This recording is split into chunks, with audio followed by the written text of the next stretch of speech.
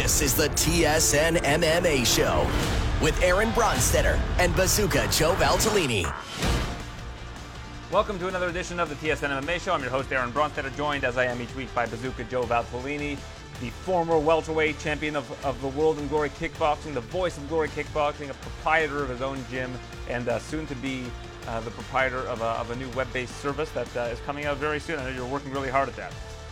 Yeah, I can't share the big secrets yet, but if you follow my social media, I'm kind of releasing each day a little bit of information on what's going on. But with the gyms being closed, I decided to focus on, building an online training site for everyone around the world, and especially everyone from my gym and across Ontario. We're still locked down, so let's learn some Bazooka Kickboxing. So we're excited. It's a fun project for me. I haven't been able to teach, so this is my way of still teaching to the world and still getting my teacher's fix. There you go. Yes, you're giving your gift to the world. So that's excited it. for that. So do you have a proposed launch date, or are you playing it by ear? Because you never no, want to put a hard set date on something. I got a hard date. Okay, and all right. We decided to go on a special day on the Bazooka calendar. Is it Monday, May 3rd?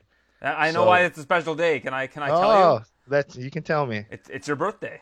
There you go. I've been listening. Sometimes I even forget. Yeah. Sometimes I even forget it's my birthday. So thanks for reminding me. It keeps coming up. Well, maybe for your birthday, I'll buy a membership to support you. That's kind of nice. Yeah. Gift?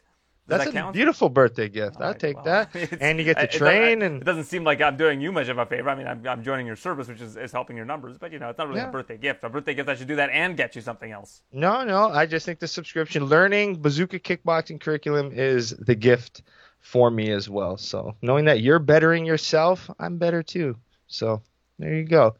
You'll be low kicking everybody now. So is there do you have live classes or is this? I don't even know if you can share this information yet. I'm putting you on the spot. I can share for sure. No, we realize that everyone has different situations around the world. So what we did is we create a home workout based where you don't need any equipment. So you just need a little bit of space on your floor. If you have a skipping rope, maybe 1 pound dumbbells if you want, you can use them. But you basically learn the curriculum without needing any equipment at home. If you do have a bag, and then there's another video that I do a bag work section. So I teach you 30-minute bag work workouts that you can do on your bag at home. And then there's a third section, which is tutorials, where I kind of describe techniques. So say I'm teaching a workout and you're having trouble with the switch kick. Then you jump over to the tutorial section, learn the switch kick, then you can go back and do the workout again. And even the workouts, which is even better, they're available at all levels. So whether you're beginner, I'll give you the example of the bag work. I have 3 of my athletes doing the workout with me. One of them is doing it as a beginner, one as an intermediate, one as an advanced. So any level can do it, and you just work within your own level.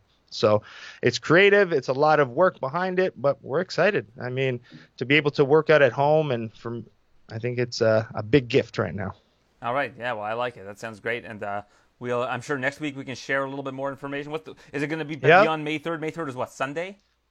Oh, no, it's Monday, May 3rd. Okay, so next week we'll be able to... So Monday it'll be launched. Yeah. We'll have the website out. And right now we're just making sure it's perfect for everybody. We want to make sure we take out all those little glitches and make sure everything's perfect because we put a lot of work into it. Will there be a promo code for listeners of the show? I think that's what everybody listening promo codes? Yeah, maybe we can do something. I have to sit and talk to Danny, who, again, those who don't know Danny, he's my videographer and close friend. And basically, he's a professional videographer. So you're getting professional instruction and professional quality video and sound. So it doesn't beat it. I mean, to have Danny filming is just a gift in its own. All right, well, perfect. That sounds good to me. So I don't know why Danny would be responsible for the promo codes, but I think you're just passing the buck to him. That's it. So there's no promo code. We can blame Danny.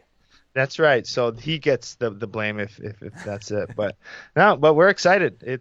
He's definitely been a big help with the channel. We're ready to go, and 1 week away. So get ready. And the thing is, I'll even share the price. It's ridiculous. It's only going to be $9.99 US a month, and you'll get 3 videos a week. So you can basically do 3 workouts. It's unlimited amount of workouts, but basically 3 brand new workouts each week for only $10 a month. I was going to do the old the old commercial thing where I was like, Joe, for all of that, I think I'd have to be paying $300 a month. How much does it cost? And then you'd be like, well, $9.99. For the low price of $9.99, you can get all of that. Only and more. $9.99. Yeah. Yep, USD. So I mean, honestly, it's very, very cheap for what it is, but the quality is really, really good. There's nothing like this in the martial arts market. There's nothing where you can just go and learn like this. And the YouTube channel is great, but I can only give out little certain things on the channel. This is where I can really break down and give you, my soul in my teaching and curriculum. All right. Well, looking forward to that, and looking forward. You've already got one membership. I'm committing. Hey, right now.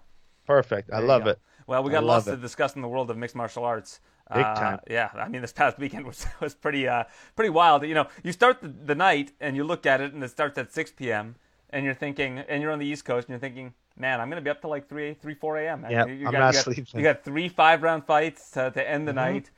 This thing's going to go on for some time. They ended. It was done at like 11:20. It was unbelievable. I mean, I loved it. It was, I think, the third or fourth shortest pay-per-view main card in like the history of the promotions. Like, I was just very surprised. I thought all 3 fights had the potential to go the distance. Yeah, so did I. I mean, I think most people did.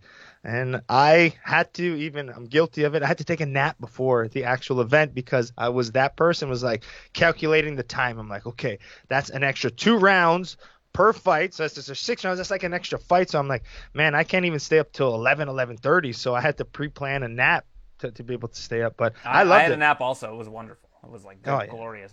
It was have you ever had a nap where you lie down and you're like, oh man, like I just can't sleep. I can't fall asleep, and like I'm just gonna have to lay here. But then you wake up and you like look at the clock and you realize you've been there for like 2.5 hours and you definitely napped at some point. Yeah, that's more than a nap though. That's more than a little nap. I was conked up for like 2+ hours. It was amazing, but I thought that I hadn't slept. Yeah, no, that's nice. Did you wake up charged? That's the most important part. Oh yeah. I was on fleek, as the kids say, Joe. They say after like 15-20 minutes though, you can hit like a bad point of the nap where like you can wake up like more tired. Oh no, I was rearing and ready to go. I mean, as a guy with 3 kids, 2-hour naps are like that's like Christmas. Luxuries. Yeah. That's fantastic. Yeah. So, but even they said too, random point though, because I know you're a coffee guy. They say if you drink coffee then hit a nap right away, it's actually good and it helps you. I've done that before. Like when the coffee doesn't get you there, and you're like, okay, well that didn't work, so let's go to plan B. Yeah. That's what they say. It's better naps if you have a coffee just before you nap. Who knows? Well, what did you get the most wrong of the 3 championship fights in your mind, in the way that you thought they were going to play out? What would you say you got the most wrong? The most wrong. Okay, I have close to.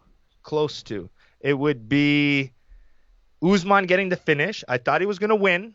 I knew Usman was going to win, but to finish him with that big power shot really surprised me.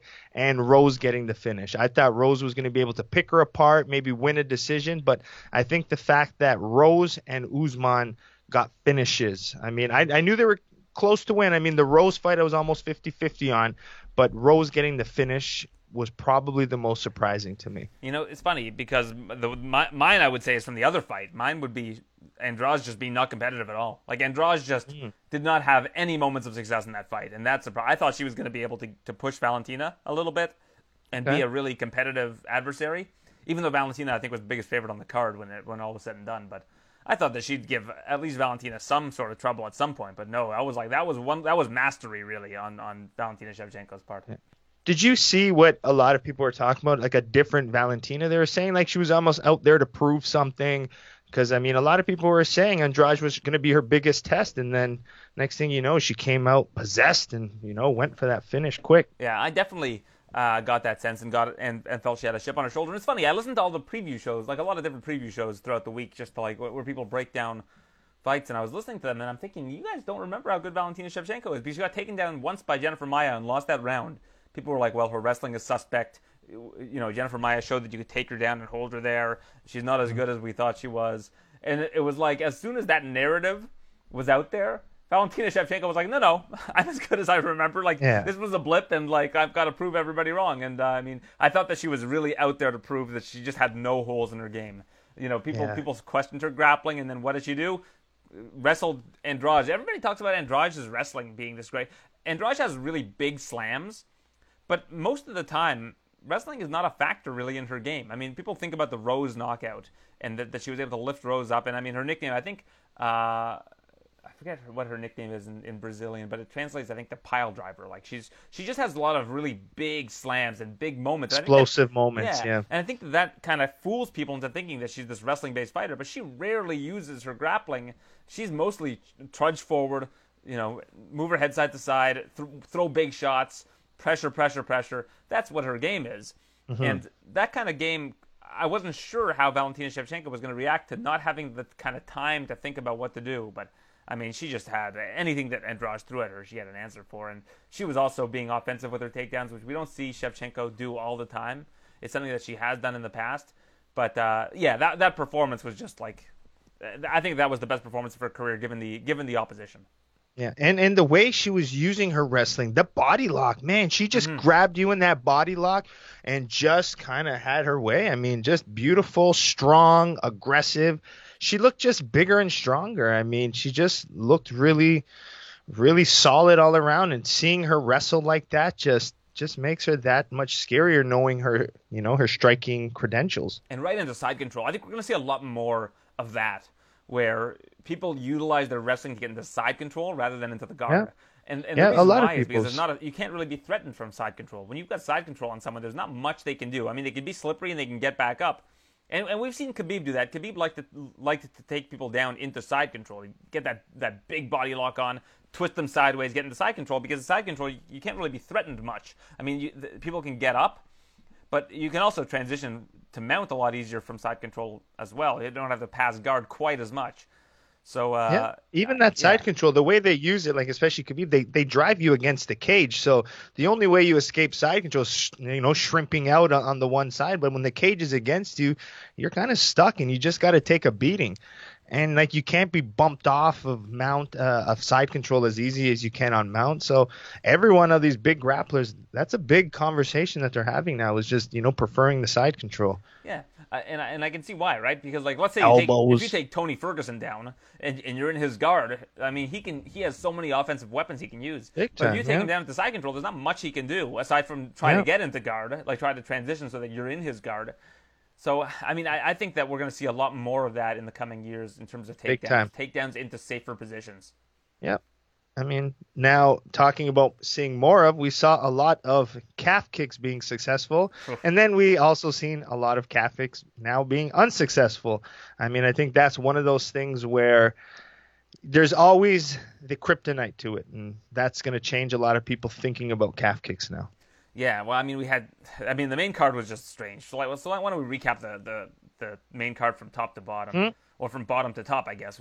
Which one would it be? Whatever, from first fight to last. So we'll start off with Jimmy Crute, Anthony Smith. I thought Anthony Smith looked good in that fight. I mean, I thought Jimmy Crute was going to be the far more physical fighter, and I think that people have stopped giving Anthony Smith the kind of credit he's deserved. Since he's moved up to 205, he's been a perennial top guy at 205, got to the title level, and yeah, he lost to Glover Teixeira. I mean, people lose to Glover Teixeira. He lost to Alexander Rakic. I mean, these guys are top three guys, top 3-4 guys. I mean, Glover's the next challenger, right? And I think Rakic is right up there.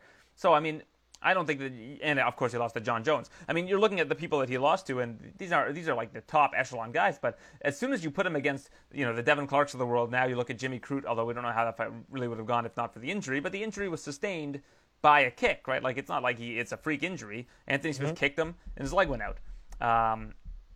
But yeah, as soon as that round ended, I was like, "There's no way they're going to let this continue. Like he's not going to be able to walk on that leg." Yeah, it actually looked pretty bad. I mean, the way his ankle kept rolling and collapsing, and he was just too aggressive and comfortable. He kept walking like, stop. Yeah, I was like, don't do it. I don't want to see your ankle roll every step. I mean, it was just, honestly. Corner should have stopped that. But I mean, Crute's a tough guy, and I think that he would have wanted to fight through that. But you saw him walk back to the stool after they called him. He almost fell. Like right it made me sick. It made me sick. Well, that's thinking the dead leg his thing that everybody's kind of talking about. That is a result of these calf kicks and. But was that even? I don't even know if that was a calf kick that landed that caused. It was kind of a kick to the back of the calf. Yeah, it's different. I mean, who knows where it hits and if it hit the nerve? But it could even have been. I don't know. I mean, everyone talks about being the nerve, but was it the knee? But who knows? The knee. It had to have been a nerve because there was no foot control. So whether it was a knee injury or it hit the calf, I'm like, I don't know. It's very difficult to tell. But man, I was just. in my head almost sick seeing that ankle continually roll and collapse. But look who his corner is. I mean, a lot of people don't know who is in his corner. It's Sam Greco. You know, Sam Greco was one of the K1 badasses, man. Sam Greco was known for good power, low kick. So, you know, he comes from a strong, aggressive kickboxing, you know, coach. So, I mean, big, powerful low kicks. Greco's not stopping that.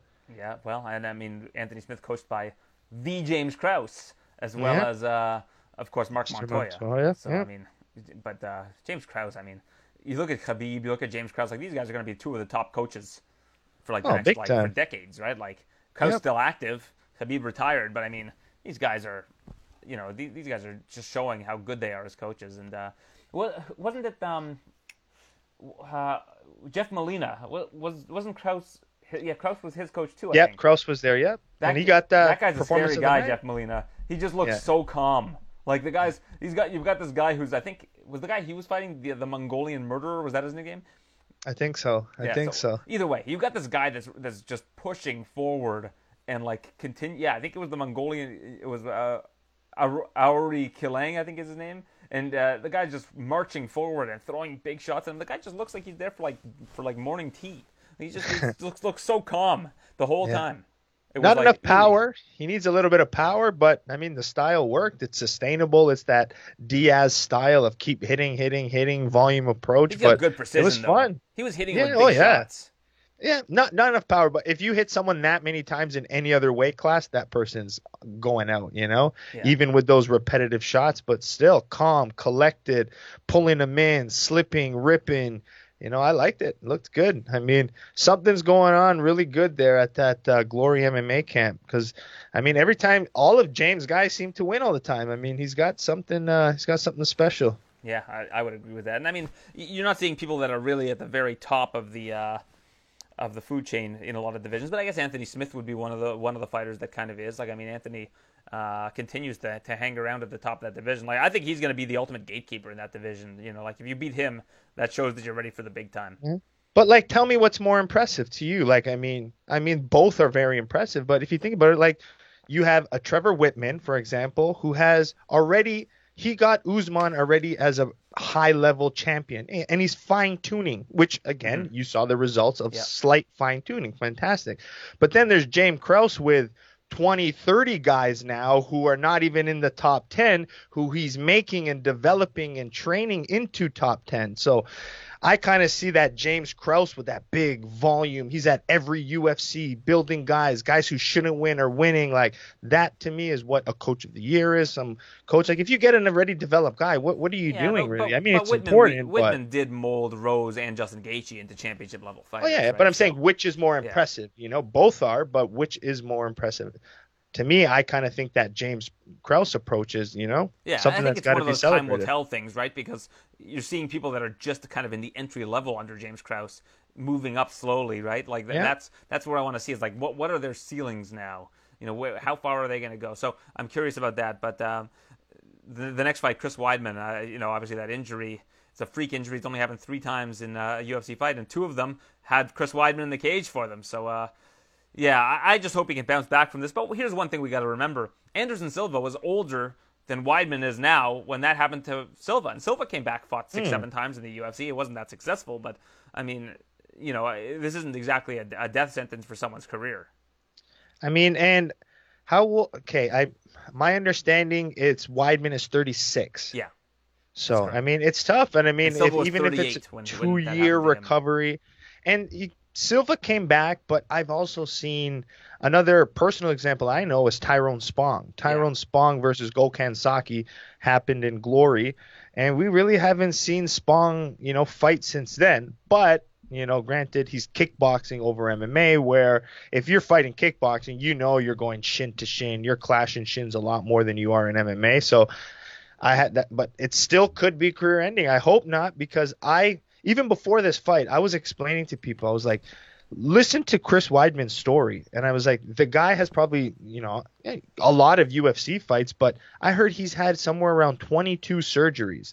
So you got to think, for almost every UFC fight he's had at least had one surgery to go with it. And then to have a surgery like that, so it couldn't have happened to like a worse person, who's had a lot of these problems in the past. So it's kind of sad, and it made me sick, to be honest. It made me sad. I only was able to watch it live. I couldn't even watch the replay. I honestly still get mad that people are posting it on Instagram. Yeah. I'm like, okay, we saw it. Let's try not to get some clout off of his leg shattering, because it makes me sick and I don't want to see it no more. So don't post it anymore. I hate it. And we didn't put it on SportsCenter either. Like we kind of talked internally about that and kind of came to an agreement. I don't like it. We don't need to show that. Like it's a freak injury. But on the flip side though, if it was basketball, would we have showed it? Maybe. I don't know. Sure, I don't know the answer to that question. But be that as it may, I mean, Chris Weidman, it was hard watching that, because you heard the interviews with him going into this, talking about his father-in-law passing recently, how close he was with his father-in-law, and then moving to South Carolina. I said they were in such a great place. Like he felt like he was at his best, training with new partners, learning new tricks. Just felt like he had picked up all these. He seemed like he was really at peace going into this fight, and then for something like that to happen, that can make you just second guess everything, right? So yeah, it's tough to see, and hopefully he is able to bounce back. But that's a tough thing to watch, and watching him crying on the stretcher when he was being stretchered out of there, it's like it's just heartbreaking. Your heart breaks for that guy, and also, and listen, I'm not going to make it seem like what Uriah Hall has gone through is anything near that, but bad luck just keeps seeming to follow this guy. He trains for all these fights, and all these weird things keep happening that prevent him from getting in the time that he's supposed to be getting in the cage. I mean, he did have that full fight with Anderson Silva, but before that was supposed to fight Jacare. They squared off. Jacare ended up being, I think, really the first fighter that had a positive COVID diagnosis during fight week that had to pull out of a fight. And then he had another fight booked, and his opponent pulled out, kind of at the last minute. Like, all these things keep happening to Uriah Hall. You almost wish he was getting the cage time, but that being said, he gets his show and win off of something like that, which I'm sure is great for him. And as Dana White said, a win is a win. So I'm just eager to see what he can do from here. But I do feel bad that he's in all these weird situations all the time. Yeah, I mean, he doesn't get to. Let's be honest. I'm sure he's happy to get a win and bonus like that. He fought a good guy. We're all happy about it, but we all want that ring time, and we need to see it from him. I think none of us really have this strong mental image with Uriah Hall in our head. I mean, the last thing I remember was a not really exciting fight with Anderson Silva. So he needs to remind us how good he is, and I just don't think he's given that opportunity, and that's where the sadness comes, because we got to remember who he was and how spectacular he can be if he fights, for excitement. So hopefully he gets that chance soon. Maybe a quick turnover. Right? Saud for 4 years. I'm sure he has all these new tricks that we just haven't had a chance to see. Yeah, and I heard even a lot of people talking, like, I don't know him personally, but they say like there's been some sort of maturity around him. He's become the captain of his team, and just a good mindset is showing in the training. Yeah, you see him cornering a lot of the people from Florida. I think he corners Ryan Spann. Like, he has taken on kind of a leadership role for sure.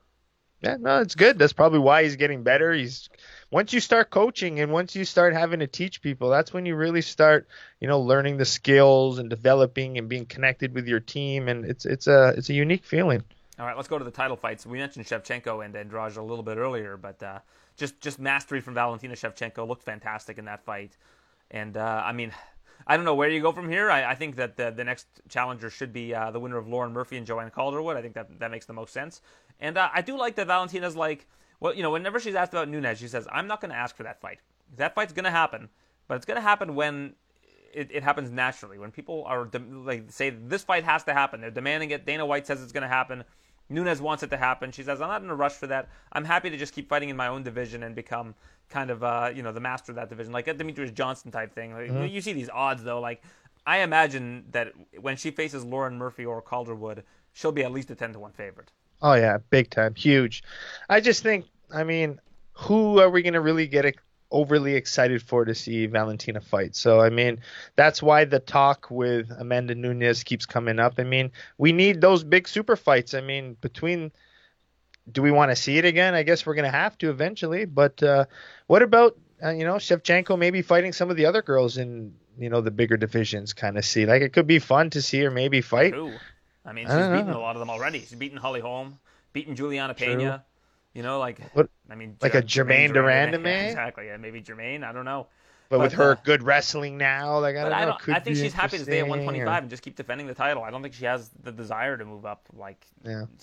you know. So the thing I love about Valentina is like, where are the holes in her game? I mean, like, you know, like Yeah. I think that if you were to like grade her in every attribute, she's like a 9 everywhere. You know, like I don't think she's spectacular at anything. Whereas like this is how she's going to beat you. But she can. The beauty of that is she can beat you everywhere. She's not a specialist. She's just like great at absolutely everything.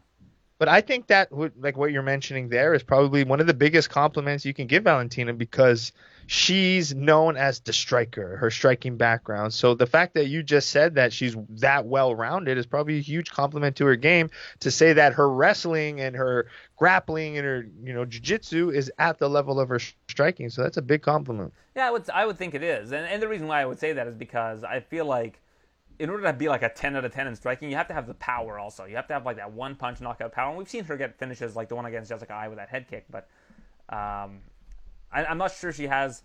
Like, I would say that Rose has more power than her, if that makes sense. Like, not that she would be able to like knock out Valentina or anything like that. I'm just talking about from like division to division. If you were to rank the most powerful people in each division, I mean, I think Rose has a lot of power that is kind of underrated.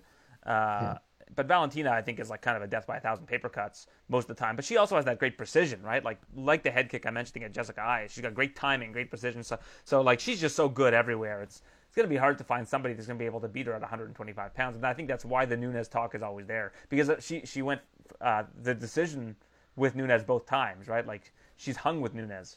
Yeah, I think Valentina would have more power than Rose. Like, I mean, if you ask her to hit something, I think Valentina will hit it harder, pound for pound. But I just think Rose, it's her, the timing she throws it. Like that head kick wasn't necessarily a hard head kick she landed against Wei Li. It was Wei Li exiting, not seeing it, and set up perfectly and hit the right spot.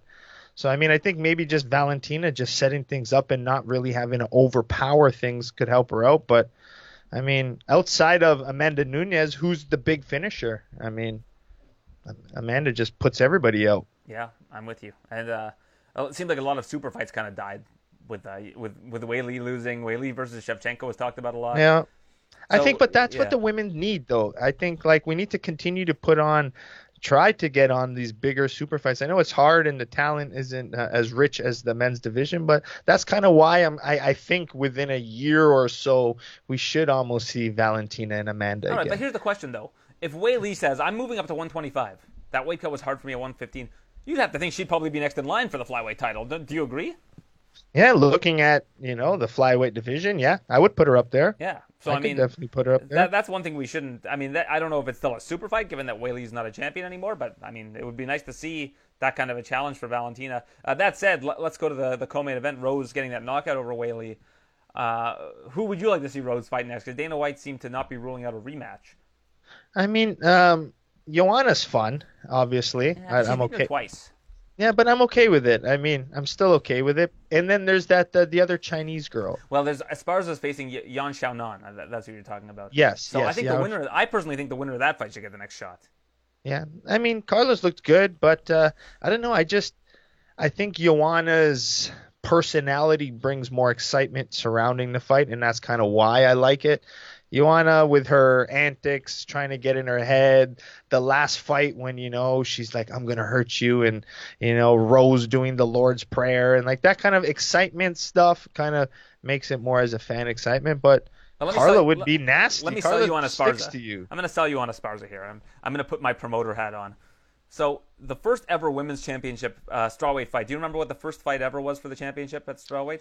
I know Carla came in because she won the show as it. So Carla versus someone, I wouldn't know. Carla versus Rose was the first ever strawweight championship fight, and Rose I think she got choked out. She got submitted by Esparza. And this was a different Carla Esparza. Like Carla Esparza, I think at the time, along with Joanna, were the two best strawweights in the world.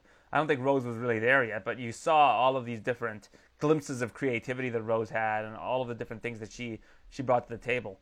But I think that the reason why a Rose versus Carla rematch really interests me is because A, Carla's 1-0 against her, and B, if Rose is able to beat Carla, she'll have cleaned out the division's champions. She'll have beaten Joanna, Wei Li, and Carla, all the previous champions from the division, in her before even turning 30. Yeah. I just think that kind of accomplishment for Rose would do wonders for her career. Big time, yeah. I think that does more for her than a third win over Joanna. Yeah, I mean, I just looking for excitement, but Carla, I think, could be more dangerous because of her wrestling. But every time we see Carla, like, she's squeezing out these like split decision wins. She hasn't been as dominant, so like she hasn't really, to me, made a huge statement. But is she deserving of one? Heck yeah, and she do a damn good job at it too. If she beats Xiaonan, what does she have? Like, trying to think of how many wins in a row she'll have. I'm looking it up now. I'm pretty sure she'd have like 4 or 5 wins in a row. And I mean, Yan Xiaonan will have been undefeated, I believe, in the division. I don't think Yan Xiaonan has lost yet. So Carla's turning 34 in October. I imagine if she does win this, she'll have won 5 in a row. Virna Jandiroba, Alexa Grasso, Michelle Waterson, Marina Rodriguez, who, I mean, we just saw what Rodriguez did to Amanda Kibosh. So that's certainly not an easy win. So if you look at those 4 in a row and then a win over Xiaonan, I think that puts her into position for the next title shot. That would be quite the run for Carla that she hasn't had in some time. And then you look at Yan Xiaonan. Xiaonan she's 13-1 and she has not lost in the UFC. She's won 6 in a row. So this would be 7 in a row for her also. Wins over the likes of Angela Hill, Karolina Kowalkiewicz, Claudia Gadelha, and then Esparza. I mean, that's a pretty good 4-fight win streak. She's had 3 unanimous decisions against those last 3 I mentioned. So if she can get a unanimous decision win over Carla, I mean, that would be a pretty nice win streak for her. I mean, there's the potential for good fights. I mean, you got to think within a couple fights, Mackenzie Dern could be in conversation very soon. I mean, that jiu-jitsu threat right away. Can she close the distance? Working, improving her striking. Look good her last fight. She's finishing and submitting everyone. That could be interesting in the next year, as well. And some tough news came down. I guess Tatiana Suarez spoke to Ariel Helwani and said that she suffered a couple more injuries along the way, and it doesn't seem like she's going to fight again this year. So that's just a rough go for her. I mean, her last fight, I believe, was in Chicago it was the night that I think Henry beat Marlon Moraes and won the bantamweight title. And that was a while ago. And that was the last time she fought, where she beat Nina Ansaroff. She's still undefeated, but I mean, I think she could win the championship if she was healthy. Like I don't see anybody beating her in that division, to be honest.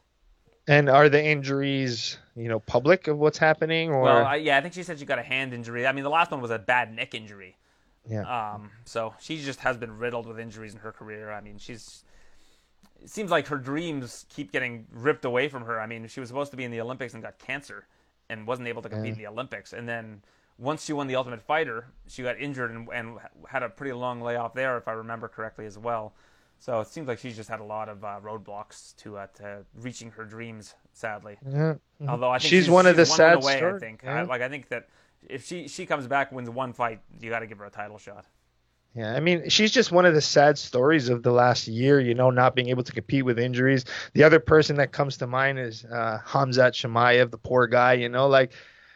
It's just sometimes life sucks and there's opportunities. So hopefully they get better, because you're talking about 2 of the biggest potential stars in the UFC not being able to compete with some form of injury.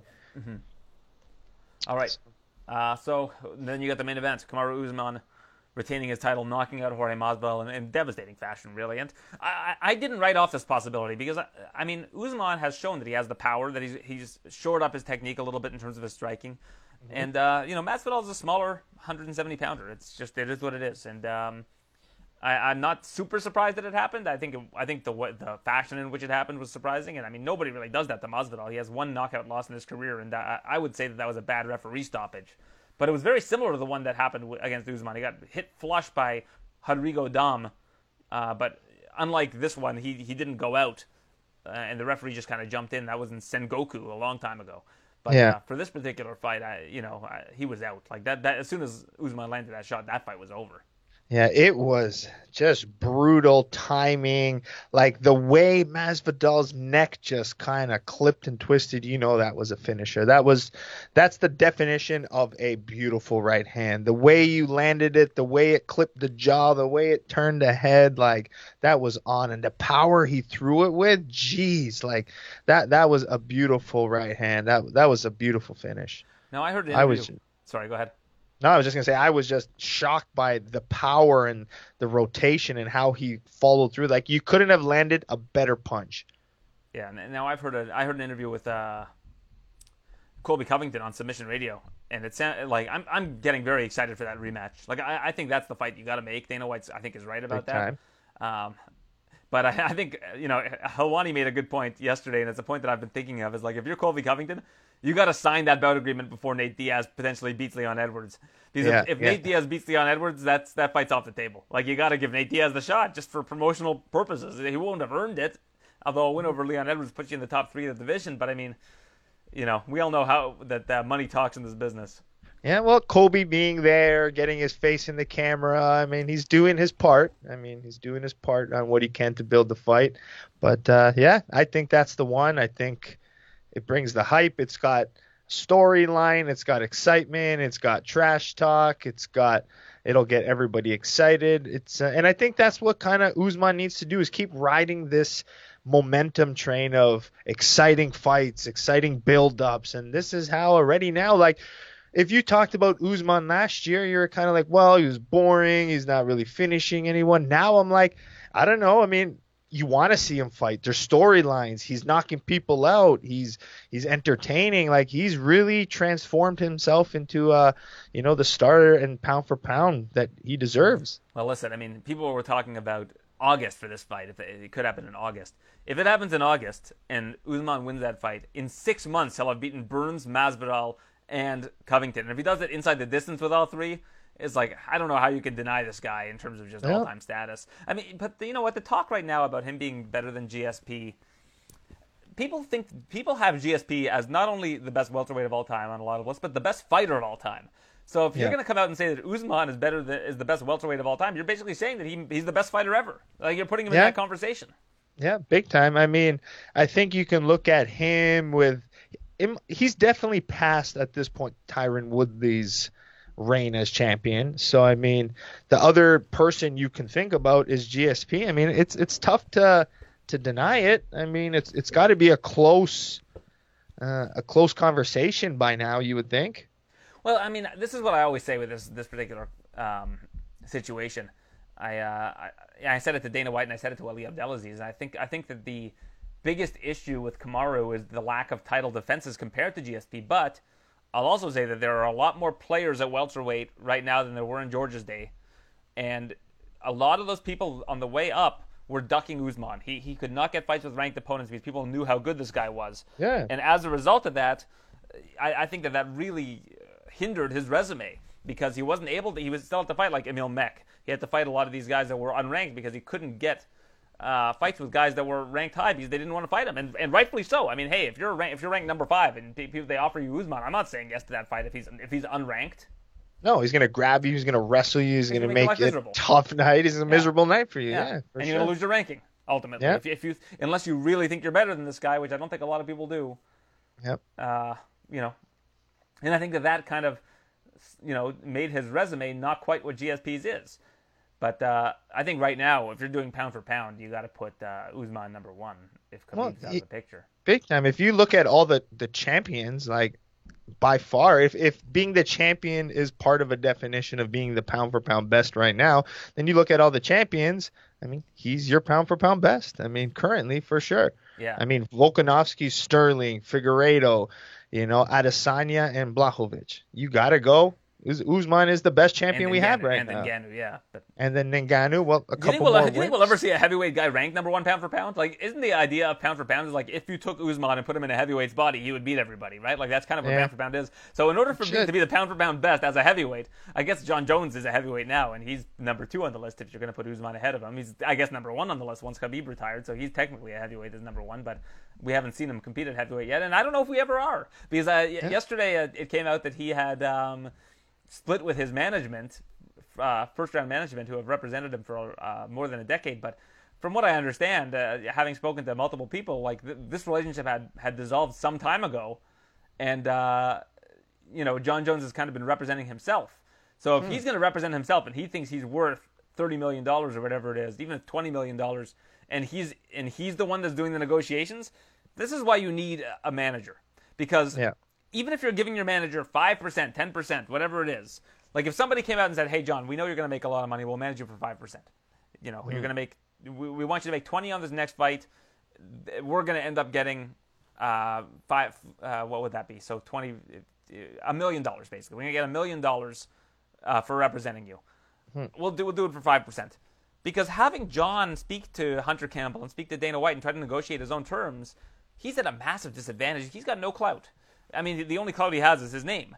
But let's say you go to someone like Ali Abdelaziz or Adi Attar or AJ Vaynerchuk, Lloyd Pearson, Vayner Sports. If you go with one of those guys, and even if you were with First Round Management who represent Jorge, at least you have someone that's representing you that can say, "Hey, let's give John this deal. We'll work with you on this guy," and you have lots of chess pieces to play with.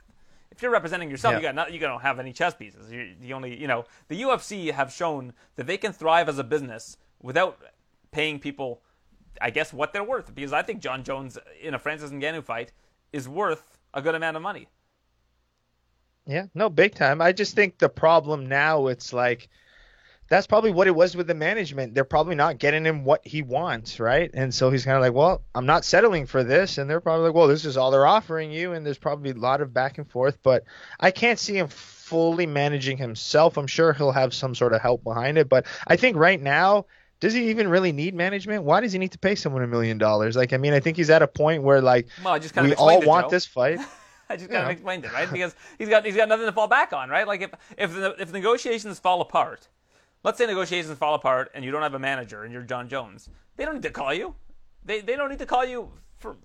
Why would they need to call John Jones if the negotiations have fallen apart? The only time they would need to call John Jones is if they don't have a backlog of heavyweights that they could put up against Ngannou for legitimate fights. And right now you've got you've got Derek Lewis, who has a win over Ngannou, a terrible fight, but he still has a win over Francis. You've got Volkov, who's never fought Francis. You've got Cyril Gahn, who used to train with Francis, is coming up. They would want to fight each other. You've got people in place that you can put in. When Gilbert Burns fell off the card against Usman, and they weren't willing to negotiate with Masvidal until they needed him. They weren't willing to negotiate with him. Now they don't need John Jones. So if you have a manager representing you that has a lot of clients, and they like again, I'll use Adi Attar as an example. Adi Attar, let's say he's booking McGregor, and he's got a lot of other guys. He's got Israel is managed by Adi Attar, Leon Edwards is managed by Adi Attar. You're on the phone with the matchmakers and say, "Hey, we just did this deal for Leon. Let's talk John Jones." You at least have that ability to bring up your client. But if you're John Jones and you don't represent anybody but yourself, you don't have that. So they don't need to call you. You need to call them. If you want to fight, John Jones is going to need to pick up the phone and say, "Hey, I thought about this. I'm willing to take 15." He just doesn't have a position of leverage. But the leverage is him being known as the pound-for-pound best in most people's eyes. And out of all those fights, the Derek Lewises and all those Cyril Gahns, they're not going to sell and do that what John Jones versus Francis would do. So that right there is John Jones' leverage, right? Let's break down the numbers then. So let's say you can get Derek Lewis for $3 million. So, and John Jones, let's say hypothetically, you get for 25. Okay. So you've saved $19 million on this. So let's say that from a pay-per-view standpoint, Ngannou versus Lewis does 500,000 buys, even 400,000 buys. Okay. And John Jones versus Francis does, let's say, 1.5 globally. Probably would even do more. Let's say 1.7. So the discrepancy there is 1.3 million buys, let's say. Mm-hmm. So if each buy gets, well, first off, I don't think the UFC makes that much money off of the ESPN Plus deal because I think they're given kind of a flat rate. So if they're given a flat rate, then automatically it doesn't matter who you put in there, right? Yeah, like it won't matter. You're going to please your partners, but like if you're not getting that big of a cut, plus you have to give out a big cut of the money to the fighters if it goes over a certain threshold and you have a pay-per-view agreement with them. So you lose all that money. Let's say the difference in gate, if you're going to have Francis, let's say it's at T-Mobile Arena, Francis versus Derek Lewis, doesn't sell out, tickets are cheaper. Let's say your gate is, the gate for Jacksonville was $3.3 million. Let's say your gate's $2 million. And if you have John Jones versus Francis, you sell it out, expensive tickets, your gate is $7 million. So what are you leaving on the table there? $5 million? About that, yeah. So there you go. and the discrepancy between the two contracts is 19. There's a lot of ground you need to make up for that $19 million, and they're more than happy to just have their way with it and book a fight that people are still going to want to watch. Maybe not as many people, but from an economic standpoint, it makes sense. Yeah. I mean, I just think it's like the Conor effect, you know? I mean, you just want to see the best guys do it. And I think no matter what the value of the dollar is, I mean, look what it would do, I think, with just eyes, attention, people talking about it, Right, the thing, media though. coverage. Like, I think that's worth it. Conor you know? has the track record where he could fight Joe Valtellini tomorrow night, out of nowhere, and people would buy it. And he'd be able to hype it up. He's a great partner for them. He can hype the fights up. You know you're going to get a certain floor of buys with Conor McGregor. John Jones has not been a big box office hit for the UFC. Great fighter. We all know he's probably the number one guy, maybe ever. I think he's the greatest of all time. But from a box office standpoint, he's done well, but he's not Conor. He's not Khabib. He's not even Masvidal. Right? So when you think about it that way, you're still taking a risk by putting John Jones against Francis and hoping that people outside of the MMA bubble will buy into it. John Jones needs to go out and sell that fight. Francis needs to go out and sell that fight. There's still a lot of unknowns going into that if you're the UFC. So I understand from a business perspective why they would say to John, well, thanks but no thanks. We're not going to be able to give you $25 million or $20 million when we can have Lewis for $2 million. Yeah, the best situation for Jones might be for Francis to kind of knock out and dominate the Derek Lewis. If he beats, smashes Lewis, smashes Volkov, and then I think that's where Francis will create the demand for John Jones potentially at that time. But the more Francis wins, when's that? A year maybe? 2023?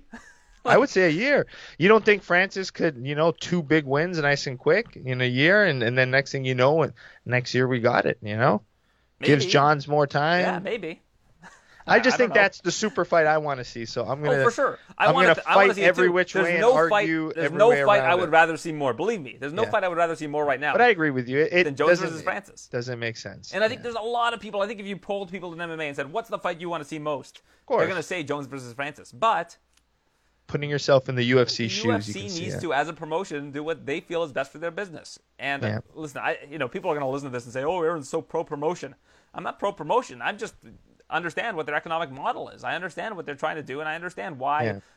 But listen, when Dana White comes out and says, "Oh, Derek Lewis is the fight to make right now," it's not the fight to make right now. It's not. I mean, let's be honest. No. The fight to make right now is John Jones versus Francis. Big time. And that's the part that's a little bit disingenuous about it, because Dana White should come out and say, "We're having trouble coming to terms with John Jones. Derek Lewis is ready to go. He has a win over Francis. We're going to make that fight instead." Just be honest about it. Yeah. I mean, I just think the fans still think a lot of times that this is a sport, right, and not a business. So in sports, we want to see the best play the best. That's what we want. But that's not the case when it comes to the UFC. So you made a good point, but I think people got to know that you're just putting yourself in the UFC shoes, and I think that's important to understand coming at it from why. their perspective. Yeah. So, I mean, frustrating that that's the way it is, and boxing lives off that idea of never getting to see the two best fight and the promotion and the hype. But when they do, they're mega super fights. So I'm hoping that's the case when it comes to the UFC, that eventually we get in. It's massive. If it's me, I would pay John Jones the money because I think I can make it back. Like, I think I can make. Yeah, and the marketing and promotion is worth it itself. Everyone will talk about it. But here's the other thing the UFC has to think about.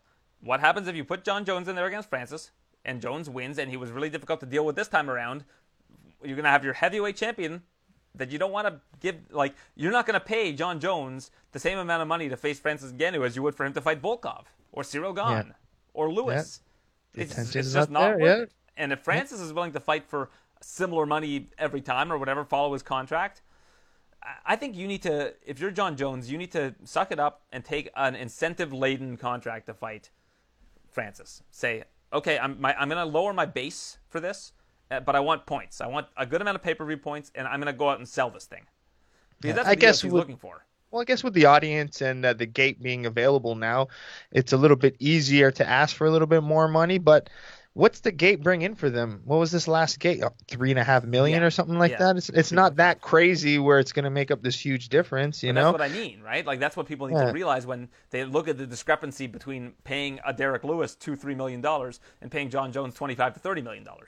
Yeah, and it's just opening doors for more people to want to ask for that money, and it just creates a bad snowball, Yeah.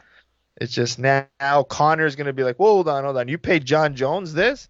Well, I'm going to ask for this. And then it's going to continue to do it. But I mean, I think that's a positive thing. I mean, there's got to be the union guy sometimes to step up for the team and be like, hey, I know I'm going to put my foot down for the betterment of pay and for the future. But I don't know. But people know that John Jones is not going to be doing it for the other fighters. He's doing it for himself.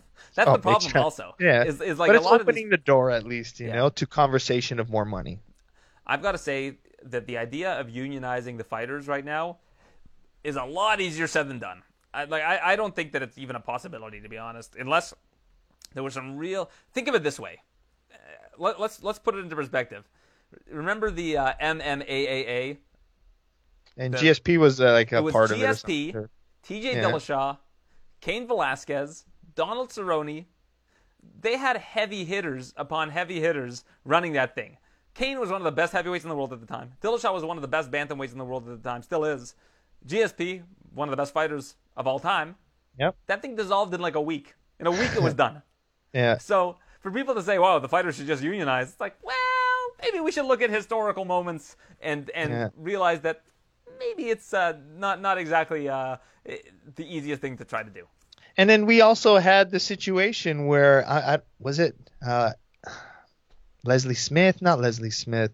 Recently, they got cut from the UFC. She was very vocal about Leslie unions. Smith. And same with Cage and Johnson, both of them. Cage and Johnson, yeah. So, I mean, the problem is it's not the idea of a union being good or bad. The actual problem is it's the fighters who aren't at the big stage yet. So what's going to happen, like, if for every fighter on the UFC this last weekend, for example, there are hundreds and thousands of people waiting to take that spot for half of the pay so I mean, there's always someone to do it for cheaper. So that's the issue. And are they going to – there's some times where you've seen that the main events where you're paying the most and it's a boring fight. But then on your prelim, you got guys that you're paying $10,000 in the UFC for, and they're just bangers. You know, we saw, Molina, just crazy fight, and we're all talking about it before. Molina probably made $12,000, 12 and 12. He's probably walked out with 20. Your main event costs you a couple $1 million, So, I mean, there's always someone there to take your spot for cheaper. The one thing about the UFC and Dana White that they've done better than anybody else is they've made the big star of the UFC. It's not about like specific fighters. Conor, I think, is a bit of an outlier, but like you said. So let's say all the fighters said we're gonna have a lockout. We're gonna try to unionize, and Sean Shelby calls you and says, "Hey Joe, we want Matt Speciale to fight on our card this week. We're gonna pay him $30,000. Yeah, show and 30,000 win. Yeah, he's gonna look out for himself. Exactly. Yeah, I mean, you have to eat, you have to survive. It's something. It's the other guys, the guys who are promoting, like, yeah, let's have a union. They have so much money that they don't have to fight this year. Right. But this person needs to eat, support his family. It's everything. He wants to get to the big show, so he's gonna do what he has to do. And I mean, I think that's just it'll forever be the problem. And the other issues too. Even if you were to ask me, we'll just give a hypothetical example. If the UFC offered me $50,000 a year to fight for them, and then Bellator offered me $100,000 a year to fight with them, without even a thought, I'm fighting for $50,000 a year with the UFC because I know there's more promotion, there's no marketing, there's more attention. I'll become a bigger star. So I would take the financial hit just to be in the UFC because I know the marketing machine behind it. Yeah, I think that's another why you don't want to take that sometimes. So I think forever the UFC being the brand leader will always have a hold. Mm-hmm. Definitely. Well, it's certainly an interesting time right now for the UFC, and so it looks like we already know where Usman's going to go from here. It looks like it's going to be Colby Covington, at least for now. That seems to be the direction they're going in. There was a couple other things that I wanted to talk about, but there was one specific thing I really wanted to talk about, but I can't remember off the top of my head. Oh, Nick Diaz. This is what I want to talk about. Oh, yeah. So yeah, there's a rumor going around that Nick Diaz, in his first fight back, would be facing Khamzat Chimaev. This was a report yesterday. Are you kidding me? Like, are you trying to get this man killed? Yeah. Dude, like, you can't have Nick. So hold on. First off, I put out a tweet and someone said, "Who do you want to see Nick Diaz face?" And I said Robbie Lawler, and people. I saw you tweeted that. That was perfect. Perfect. Lots of people were on board. One guy responds to me and goes, "Come on, you got to give Nick someone more relevant." And I respond to this guy, I go, more relevant. I go, And Robbie Lawler. Robbie Lawler was the champion more recently than Nick Diaz last fought. Yeah. Robbie Lawler was the welterweight champion. Nick Diaz hasn't won a fight in 11 years or something like that. Like, when was the last time? How old was Nick Diaz the last time he won a fight? I'm interested in this. I'm going to look this up now. But Chimaev would murder this guy. Listen, and I'm not trying to disrespect Nick, but he hasn't fought in the cage. Think of how much has mixed martial arts changed, Joe, in the last 6 years. That's the last time he fought. It was 6 years ago. Yeah. I don't think Chimaev had fought in the last time. Like in 2015, I don't think Chimaev had started his career yet. No, probably not. Maybe just not even in Brave, for sure. Not even yet. Because he started out with Brave, right? Yeah, so Nick Diaz's last win was on my 10-year-old son's first birthday. It was October 29th, 2011. I guess his name still carries, that Diaz name, man, carries weight, for so many years after. It's exciting fight, but like, I also got to think, like, I agree with your Robbie Lawler. I think that's fun. I think that's the perfect matchup because you want to give him a name that's exciting. But I don't agree with Chimaev. I didn't even heard that. That's crazy. Yeah, that was reported by Chris Taylor of BJPen.com. It's pretty fun, though. It's a fun matchup, but I think it's crazy Dana in the press conference. Dana said, someone said, "Would you consider Chimaev versus Nick Diaz?" And he said, "Yeah." I'm thinking, like, are you kidding? So who other than Robbie Lawler then? Who other than Robbie Lawler would you put in? Matt Brown, Cerrone. So you're looking at those older guys and their. Yes. You don't fair. have a guy that's going to be a top 15 up and coming fighter right now. Like, it just doesn't make any sense. Yeah. So let me look at how old Chimaev is. So Chimaev is 26. He's turning 27 in a couple days.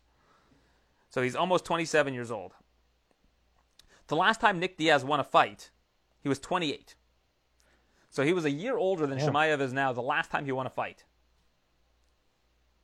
Like, I don't, like, again, I'm not trying to disrespect Nick Diaz here, but at least if you're going to bring him back, give him a winnable fight. Give him something where he can at least look good, because he's not going to look good against Chimaev.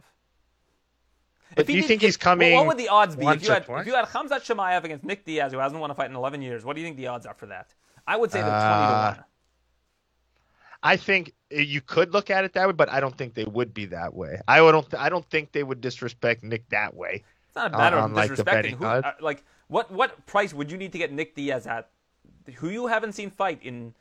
What did we say? 6 years? Yeah. We haven't seen him fight in 6 years, 5-1? and he hasn't won a fight in 11 years. What price would get you to take him over Khamzat Chimaev at the betting? I don't think there would be. I don't think they would be low enough. Not even in a parlay. I don't think it. I would see at least 4 or 5-1 minimum. Yeah, minimum. I would say. So like I wouldn't even touch it. So yeah. It's like, I don't know. But who else? Like, I mean, the only one honestly that's making sense right now is the Robbie Lawler. You're absolutely correct. Lawler. That's the Condit, perfect. Diego Sanchez. You don't want to give him what about Masvidal now? I mean, he's a higher level, but I mean, older. Masvidal would wreck him. Yeah, but I mean, that's what he's coming for. He's coming to still thinks he's the best in the world. It would be a smart move promotionally, because at least you can keep building. You can build the Masvidal BMF back up. brand, let him fight for the BMF again. Like, do it again or something ridiculous. That makes sense. Listen, that makes sense from a promotional standpoint. I think that Jorge would box him up, and it would not look good. Big time. But I mean, not look good at all. But I mean, hey, at least you'd be able to build Masvidal back up. That would be a big fight. But I just think Nick Diaz himself is going to the UFC and probably saying, hey, don't give me none of these blah, blah, blah, blah, blah. I want the best. So he's probably going in asking for these bigger names. So that's what I'm thinking the issue is. I mean, I guess so. But I mean, hey, the guy had a beer in his hand at the event. Like, I mean... Yeah, it's a crazy man. I saw videos. He trains still with his triathlon stuff, right? He looks like he's in great shape. I'm sure he is, but like fight shape is different than triathlon shape. You can't have him fight Chimaev. Like, you just like if I'm a sanctioning body, I'm not sanctioning that fight. Honestly, I don't think I want to watch any other fight now besides Robbie Lawler. You got me sold and stuck on it. That's the fight. That is 100% hands down the fight. That is it. And we haven't seen Lawler in a bit. I mean, who knows what's happening? Lost 4 in a row. Yep, that's the fight. That is definitely the fight. I'm looking now. They have Sean Brady ranked over Robbie Lawler now. Yeah, he should be. You know, yeah. So he hasn't been fighting. This is the perfect time. Yeah. So I mean, Robbie now obviously not even caring or competing to be in the top 10 anymore. So that is the fight. And if he gets past Robbie Lawler and looks pretty good, okay, then let's have the conversation. Sure. Yeah. I need to see what I'm getting here. But I don't want to see it against that. Chimaev because I just don't think he has a chance. Yeah, I don't think he has a shot of beating Khamzat Chimaev. I mean, who knows? Now with Chimaev and these lung issues, and just let's hope he's good. So who knows? Maybe in his mind he's thinking, and he's like, maybe in his mind is my lungs aren't there. Maybe I got to take it easy. So maybe but now he's he's for Khamzat if he wrecks Nick Diaz. If he goes out and wrecks Nick Diaz, he's a legend. Everybody expects. Oh, you think it does anything for him? I don't know. Well, it's been like Izzy. It was like Izzy versus Anderson Silva. We all knew Izzy was going to win. At least but we it's saw like that Anderson Silva was still a legend, capable fighter at that point in time. Like, we haven't seen Nick Diaz fight in 6 years. His mouth makes him capable. His mouth will make him capable. He'll talk himself into a competitive. Before the fight, Nick Diaz will make you think it's almost a close fight. That's just his potential, you know? We'll see. Yeah. I'd like to see Nick Diaz come back and succeed, but I think that's why you need to put him against somebody who at least would be a winnable close fight. And again, you take it. There are a lot of the beauty of 170 pounds is there are a lot of really good big name guys that are a little bit past their prime. Like I mentioned, I said, we don't even know. Robbie Lawler might go in there and just beat the crap out of Diaz too. You know, just that's big, what I would guess would happen. Aggressive. Yeah, Robbie Lawler would still have to be a favorite as well. Oh, for sure. A smaller one for sure. 2-1. Yeah, that's what I'm thinking. So yeah, interesting. But he's back. We talk about him. It's what the Diaz name does. Oh, actually, another interesting name that somebody threw at me. This one might catch your attention. Somebody wrote this, and I hadn't thought about this at all. Joseph Valtellini. Well, if you're interested, sure. But I always wanted to, by the way. That's why I said it. It was like, and not in a disrespectful way, I've always wanted to fight Nick or Nate Diaz just because I'm like, those punches won't hurt me. Mm-hmm. How can they not low kick that leg? And they still I need to know what is behind these zombies of like pressure and fighters. Like I've always wanted to fight them just as a personal goal. Well, that wasn't the name I was going to throw out to you. A Twitter follower suggested this. Kevin Holland versus Nick Diaz. Yeah, I'm interested. I can deal with that. I like it. Have Holland move down to 170 or Nick move up to 185. I'm interested. I just think it would be fun to watch. It would be cool. Interesting. I like it. That's a good second runner for me. Mm-hmm. But I think Lawler's the one. Let's make that one happen. Would you put Holland over? I would think I'd still like to see Condit. I'd still like to see maybe Condit over Holland. Yeah, same with me. Condit, even or Diego Brown. Sanchez, Cerrone, Matt Brown, any of those guys. Diego Sanchez, not so much. Not so much for me. I think Diego's retiring after this next fight anyways. But Diego's more 155 too, right? Yeah. And the times he come up to 170, he just looked really out of shape. It didn't look good on him. Mm-hmm. Trying to think if there's anything else. Tristan Connolly unfortunately lost this past weekend. Looked good in the third round. This is a guy that just doesn't go away. But that Pat Sabatini guy, I think, has a good future in the division. Yeah, I mean, Connolly, after he beat Michel Pereira, we haven't really seen him do much since then. So I was kind of hoping he would have some momentum and confidence from that. But the kid was good. Sabatini was really good. Yeah. Also, Marvin Vettori versus Israel announced for June. That's another thing we didn't really discuss. Listen, Whitaker was the right pick. Like Whitaker should have been next, but if I'm Robert Whitaker, I think he made the right choice of not taking that fight. He's got to be away from his family for weeks and weeks. Just had a fourth kid. Just the timing doesn't work out for him. He just went through a 5-round tough fight with Kelvin Gastelum, a fight that he clearly won, but definitely took some damage. I mean, it's Kelvin Gastelum. He hits like a truck. So I think that having him sit on the sidelines, let Israel's not the type of guy to take a lot of time off, right? So if you have Israel against Vettori, whoever wins that fight, it's a good matchup for Whitaker later in the year, and I think that's what would make a lot of sense for Whitaker. Yeah, I mean, I think the fight makes sense because Izzy wants it. I think that's Izzy wants to fight by June. My understanding is so it makes sense. So, but Izzy could have easily been like, forget Vettori. I'm just going to wait an extra 3-4 months, chill a little bit, and then fight Whitaker. A lot of champions who've been around for a while would have probably picked that choice, but Izzy stays active, stays sharp. It's a very winnable fight for him to kind of win and not to take too much damage. But I think that would be a mistake because Vettori's just a beast. But it's interesting. I mean, I still like to see Izzy Whitaker as my next exciting fight for him. For sure. Well, I'm trying to think if there's anything else we didn't touch on, Joe. Anything else come to mind? We saw a lot of upsets at the PFL. Did you watch that PFL card? No, I just saw a little bit. I just know Anthony Pettis ended up losing. That was the big upset for me. That was a fun fight. Clay Collard's a good fighter. That head kick though, I just saw the head kick at the end that Pettis almost came back and almost got the finish, and that's Pettis for you. Yeah, the guy doesn't go away. I mean, look at what he did to Wonder Boy, right? I mean, and I mean to have him and Lance Palmer and Nathan Schultz lose on the same night. Lance I mean, Palmer wow, too. That's a lot of upsets. Yeah. Speaking of the Pettises, though, I'm really excited to see Sergio is against Archuleta, is it? Yeah, Juan Archuleta. Yeah, that's a great fight. I like watching Sergio's. I think anytime the Pettis brothers fight, I'm into it. They always strike well. They're fancy. They're fun, and always big fans. They always bring it, Joe. Always bringing it. That's it. And you gotta think, like, we think of Sergio as this old guy. Sergio's probably what? Not Sergio. I mean, even Anthony. Probably like 34, 30. Yeah, not even probably my age, even younger. No, I think he's younger than you are. He's been around no disrespect, but I know. I'm saying like a year or two younger for sure. Anthony At least Pettis a year or two. He's 34. Just turned 34 in January. So yeah, he's like about 2 years younger than me. Yeah. And I think Sergio's still in his 20s. Yes, you're just a baby. Yeah, I mean, and that's the thing. Other thing that surprised me was Anthony Smith only being 32 years old. Anthony Smith is one of those really surprising. Dang, that really shocked me. Yeah, I'm surprised by that too. Sergio Pettis 27, so he's turning 28 this year. He's that's a good age. Young guy. I think late 20s in your fighting is the best time. The late 20s, hitting your early 30s is the time where you've just ready to go. You're experienced, that body. But below that, like I don't love it.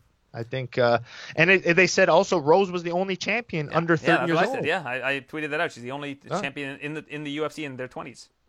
And she was 29, right? I think she's 29. 20, she's turning 29. Turning 29 soon. I won my world title at 29. That's my age too. That's the age. It's a good age. I wanted to do it before 30, so I was happy I did that. You got it done. I wanted to get my black belt before I turned 40. That's not going to happen. That's out of the question. Out of the question. Okay. Well, there's no classes. Well, with you signing up to Bazooka Online, and then maybe I'll get you your black belt in a couple of years. We got to work on it. I won't get it by 40. I'll make up a ranking system. I turned 40 too system. soon. Okay. Well, 45. We'll make it before you're 45. We're going to get you. Do you do belts? Do you have a belt system at Bazooka? No belts. We just do like a leveling, like a beginner, intermediate, advanced. Okay. Well, I could make them up. I can give you an honorary Bazooka. You know, it's going to take a little bit, but you have to take some low kicks from me. There's an initiation process. We can do like a stunt photo where Bazooka Joe gives Aaron his black belt, and I give him a thumbs up, and All right, just for social media clout. I like social media clout. Yeah, people don't mess with me. I'll put a picture. I'll get a bumper sticker made of it so that if people are tailing me, they'll see me and you and me with a black belt, and they'll be like, "Oh, well, I don't want to mess. I don't want to tail this guy anymore in my pickup truck." Yeah, I like it. Pickup trucks. We'll make you look intimidating somehow. We'll give you a nice old school Chuck Liddell haircut. We'll put some fake tattoos on your neck or something. We got to toughen you up. Yeah, give you a new look. My Matt Brown chest hair isn't going to cut it. Yeah, no. We'll maybe shave something into it or something. I don't know. We got to get creative with you. We got to create a fighter's image with you. I'll shave Miley Cyrus into it or whatever it was that she wanted Julian Marquez to shave into his chest. Yeah, there you go. You're married, Aaron. That's it. You got kids. Yeah, Miley Cyrus is not on my radar. No, not your types. All right. It's not a matter of my type, Joe. I mean, you've stated the facts. Off the market. Yeah, exactly. Off the market. Yeah, I'm not browsing right now. No, good idea. All right.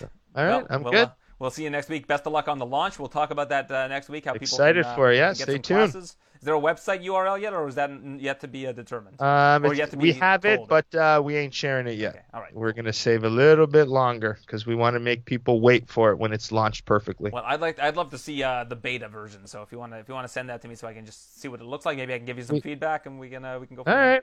I don't mind that. Maybe in a couple of days I'll send it because there's a few. We're just waiting to add some nice thumbnails and images, and we want to make it visually appealing for everyone. All right. Well, Joe, as long as you're on the site, I think it's going to be visually appealing for everyone. That's it. I have some with abs, some with T-shirts. Yeah. There you go. know? Now you're selling. Now you're really selling. Let's go. More ab pictures. More ab pictures. You got to come train to get these abs. All right. Well, if that's a guarantee, then I'm definitely signing up. That's guaranteed. All right. Let's see. As long as you eat well and a lot of other things, but yeah, there you go. We'll get you there. All right, Joe. Well, we'll talk about it next week, and thanks for doing this weekend. We didn't even talk about this weekend's card because there was so much to unpack from last week. Do you want to just do a quick dive into? Sure.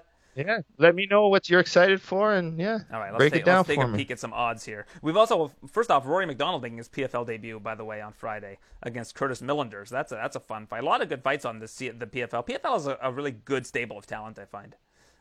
It's stepping up good. So Dominic Tom Reyes, Mahler, Yuri Prochazka is the main event. You got Giga Chikadze, your guy, in the co-main event against Cub. Excited for that one. That one's a good. Another Glory Kickboxing alum, Dustin Jacoby, facing Iwan Kutelaba. Lots of Glory alum. We had Roberson this past week. Yeah, last weekend. You got Jacoby, Chikadze. You got Sean Strickland, your guy, against crazy Sean Strickland. Crazy Sean Strickland. He's not fighting a barista this time, fighting Chris Jotko. Which is tough. Like, this is a big test for Sean, I think, here. Yeah, Jotko's really good. Jotko just doesn't make a lot of mistakes. You got Merab Dvalishvili against Cody Stamen. Does Cody Stamen fight every weekend, or am I like confused? It seems like he just fights a lot. Yeah, they're living down in Vegas now, ready to go. He's with the Uriah team. I met him in Dubai, I believe. With Uriah Hall? He not Uriah Faber, sorry. With Uriah Stamen? Faber. I don't think so. I think Stamen trains at Extreme Couture. Well, I saw him with Uriah. Maybe they were just friends or training together. No, I think he trains in Vegas. Poliana Botelho against Luana Carolina. Luana Pinheiro versus Randa Marcos. Luana Pinheiro is one to watch. She looked great on the Contender Series. Randa Marcos has her hands full again. It seems like they keep putting these big prospects against Randa. Yeah, big time. They don't give her a winnable fight. They just keep putting her. But Randa Marcos is tough, so that's why. Loma Luke Bunmi against Sam Hughes. Another Canadian, KB Buller, on the card against Andreas Michailidis. Yep, KB Buller looks good. He's always with. I see him in the corner all the time with what's his name? The heavyweight, Bozer. Tanner Bozer. Tanner Bozer, yeah. No, good. KB Buller, good kid. I like him. And Teddy, what's his name? Teddy. He's another regional scene guy. Teddy Ash out in Edmonton as well. Gabriel Benitez against Jonathan Pierce. Kai Kamaka against TJ Brown, and Luke Sanders versus Felipe Colares. So some good fights on the card. Good competition. Looking forward to Iwan Kutelaba against Justin Jacoby. That should be a fun one for sure. Two guys that like to walk forward and strike. Jacoby going to keep chopping those calves. Watch out. And Dominic Reyes, an underdog against Yuri Prochazka. Very surprising, but Yuri looks like the real deal. So his second fight in the UFC after moving over from being the champion in Rizin. Had a win over Volkan Oezdemir in his last fight. Very exciting fight. So he's moving up the ladder. If he gets a win over Reyes, he's probably next in line after Glover. So looking forward to that one for sure. Yeah, and I think this is a time for him to kind of build his name. I mean, we don't know much about him. He's got a big opportunity, and if you do a good showing against Reyes, I mean, in this light heavyweight division, you move pretty quick. Mm-hmm. Main event certainly doesn't hurt either. So a lot to like. Big test for Giga Chikadze against Cobb. I'm surprised he's favored in that fight, but it is what it is.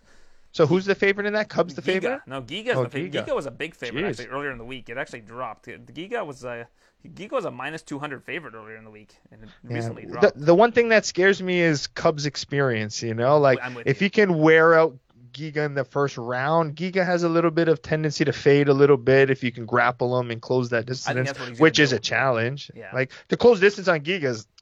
Right. The side kicks, the spins, it's really tough. But I mean, what worries me is that Cub experience. That's 38 professional MMA fights. Giga's still kind of new to MMA. Like, he's an experienced striker, but newer to the whole game. Well, Cub is just a bright mind. Like I think Cub could be a good coach if he wanted to. He's really good at devising strategies for beating a lot of these guys that are up. Like you saw how he beat Doo-Ho Choi. Who did he beat in his last fight? He was a pretty big underdog, I remember, and I was surprised by that. Yeah, it was Daniel Pineda, so he was able to beat Daniel Pineda. Like he's able to to beat these kind of guys with momentum just by. Because I even know Charles Jourdain called him out too. He did. I mean, everybody wants Cub Swanson. Mm-hmm. Yeah, Charles wants to fight somebody who's going to be scared of. That's why he wants to fight Cub Swanson. I'd be scared of Cub. A little bit, not much, but yeah, he's still scared. Out of all the guys, no, I know Cub's amazing. I've been a fan of Cub for years. I just hope he comes to fight. I like it. All right, Joe. Well, always nice chatting with you, talking shop, and we'll talk about your new shop online. Yep. Lessons for everybody next week. Thanks for tuning in. Awesome. See you guys. Thanks for listening to the TSN MMA Show. For all the latest UFC news, visit tsn.ca/UFC.